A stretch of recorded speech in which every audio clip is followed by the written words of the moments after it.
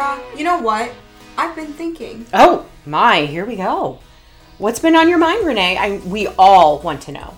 Like I believe that. So I've been thinking, there are so many amazing stories developing right here in Fostoria, Ohio. And I can only imagine that there are very similar stories happening all over rural and suburban America. And these stories deserve to be told. I wholeheartedly agree. But I'm sure that doesn't surprise you. No, it doesn't. You should agree with me because I'm right. Right. So what do we do about all these stories? Well, we've got to make it our mission to tell them. They deserve a platform, and that's what this podcast shall be. I've decided. Well, Renee's decided, and that's how it shall be. Exactly. Truthfully, you're right. I know here in Fostoria, we're all working together to make the most of a multitude of resources out there. Lots of people probably don't know about all the resources available to them. We could share all the resources we've capitalized on via this podcast. That's what I'm saying. Glad to know we're on the same page. Yup. So buckle up, people, and enjoy another episode of Shut Up and Listen. Small Town Stories With Sarah. And Renee.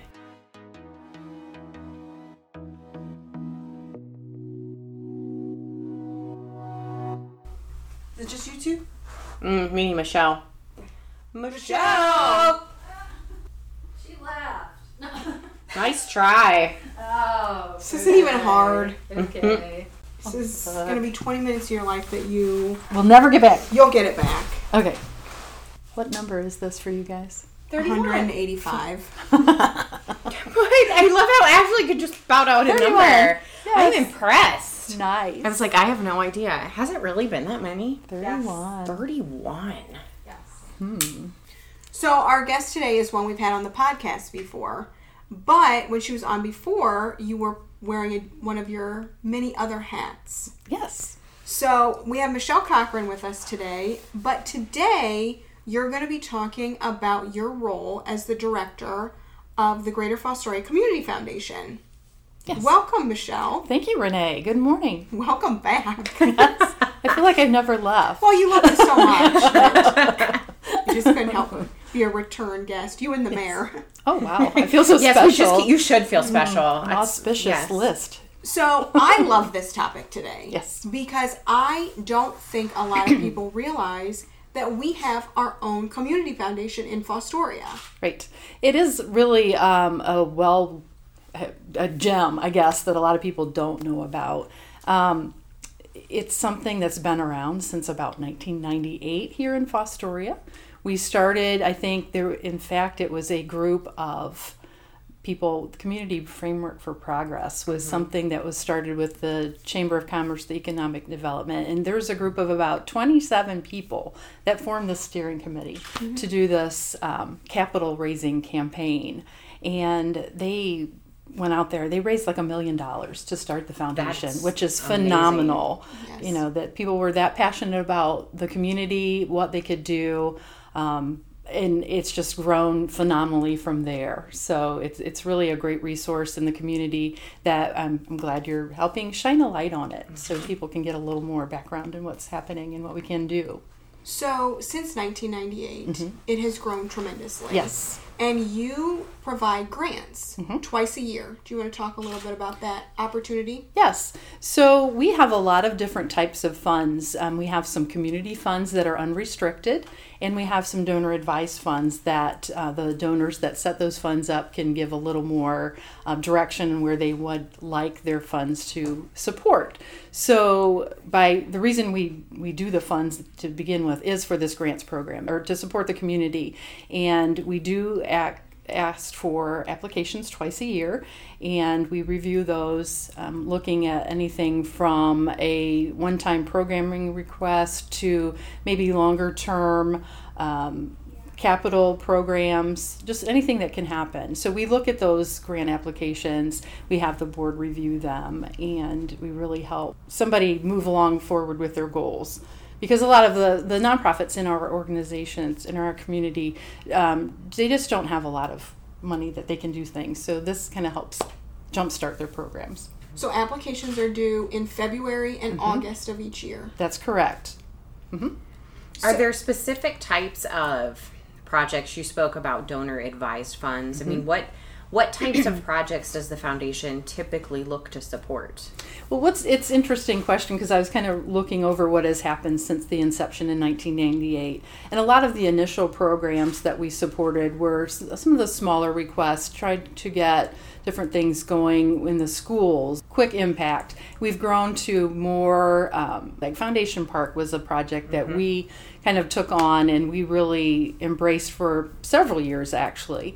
And then now I'm starting to see more of a swing towards workforce development, and we're going to have a scholarship fund for the first time, and that's really going to help that. So it's really looking at the community needs and what's really most important at the time. And, you know, it does change and flex, and the number of nonprofits flex. So we're really open to lots of different projects, and, you know, we're going to be supporting the Splash Pad project, and, you know, that's a big community development initiative. So it's, you know, again, we like those tangibles, and anything that's overall improving the quality of life. And that's one of the reasons why it's such a great community resource is because there's a lot of flexibility in funding, and you can kind of evolve with the times and what the community needs.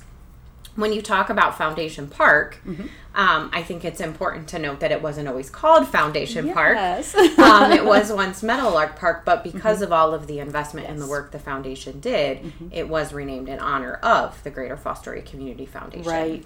Right. We spent, I think, 9 years we were doing a fundraiser specifically for Foundation Park. We did a lot of capital improvements. You know, the dugouts are absolutely gorgeous. They're brick now. The fields were all manicured. The concession stand was revamped, and we did all that. So that was a large focus.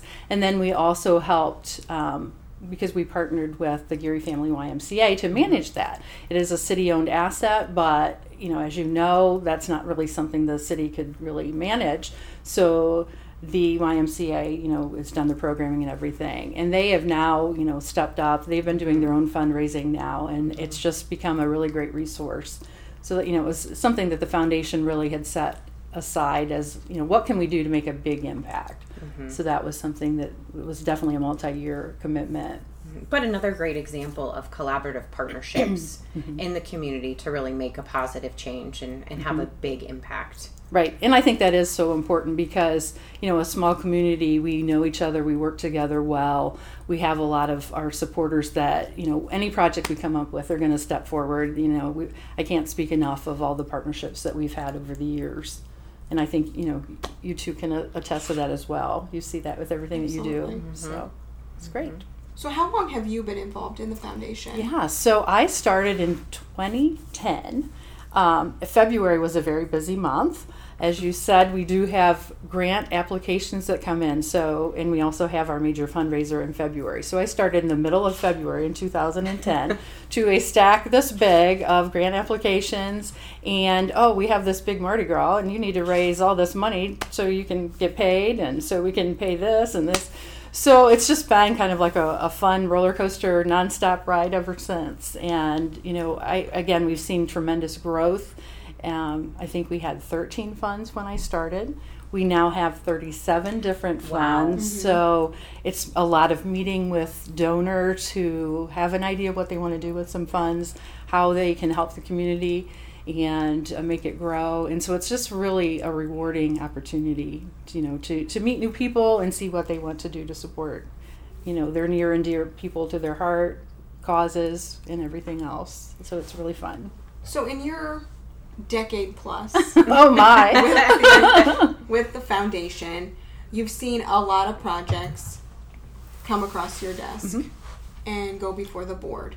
Are there any that really stick out in your mind as either some of your favorites or maybe some that you felt were incredibly impactful at that time? Anything that deserves a little shout out? I love all of them because they all represent someone's passion as far as what they're trying to do to make a difference in the world. What a politically correct well, way to you know, that's, if I have to be anything, doesn't say favorites. I have to be politically correct. But I mean, truly, there's something great in each one of them. Something near and dear to my heart was the foundation had started working with some of the outdoor public art. You know, they helped fund one of the early outdoor murals, and it's also supported some of the sculptures, and that's been something that's been happening in our community to improve the quality of life, the appearance, the beautification. So that's something that I appreciate. Obviously, Foundation Park was definitely a highlight. And then again, the splash pad, it's just, big things that people see. Those are very impactful. And, I know smaller projects are important too, but those are really some of the highlights for me. So if someone were listening to this episode and were interested in learning more about the foundation or how to apply for those funds, how could they reach out to you? Okay, so we do have a website, FostoriaFoundation.com. There's a whole section on the grant application process. Again, as Renee mentioned, that is twice a year, and that's for our unrestricted funds.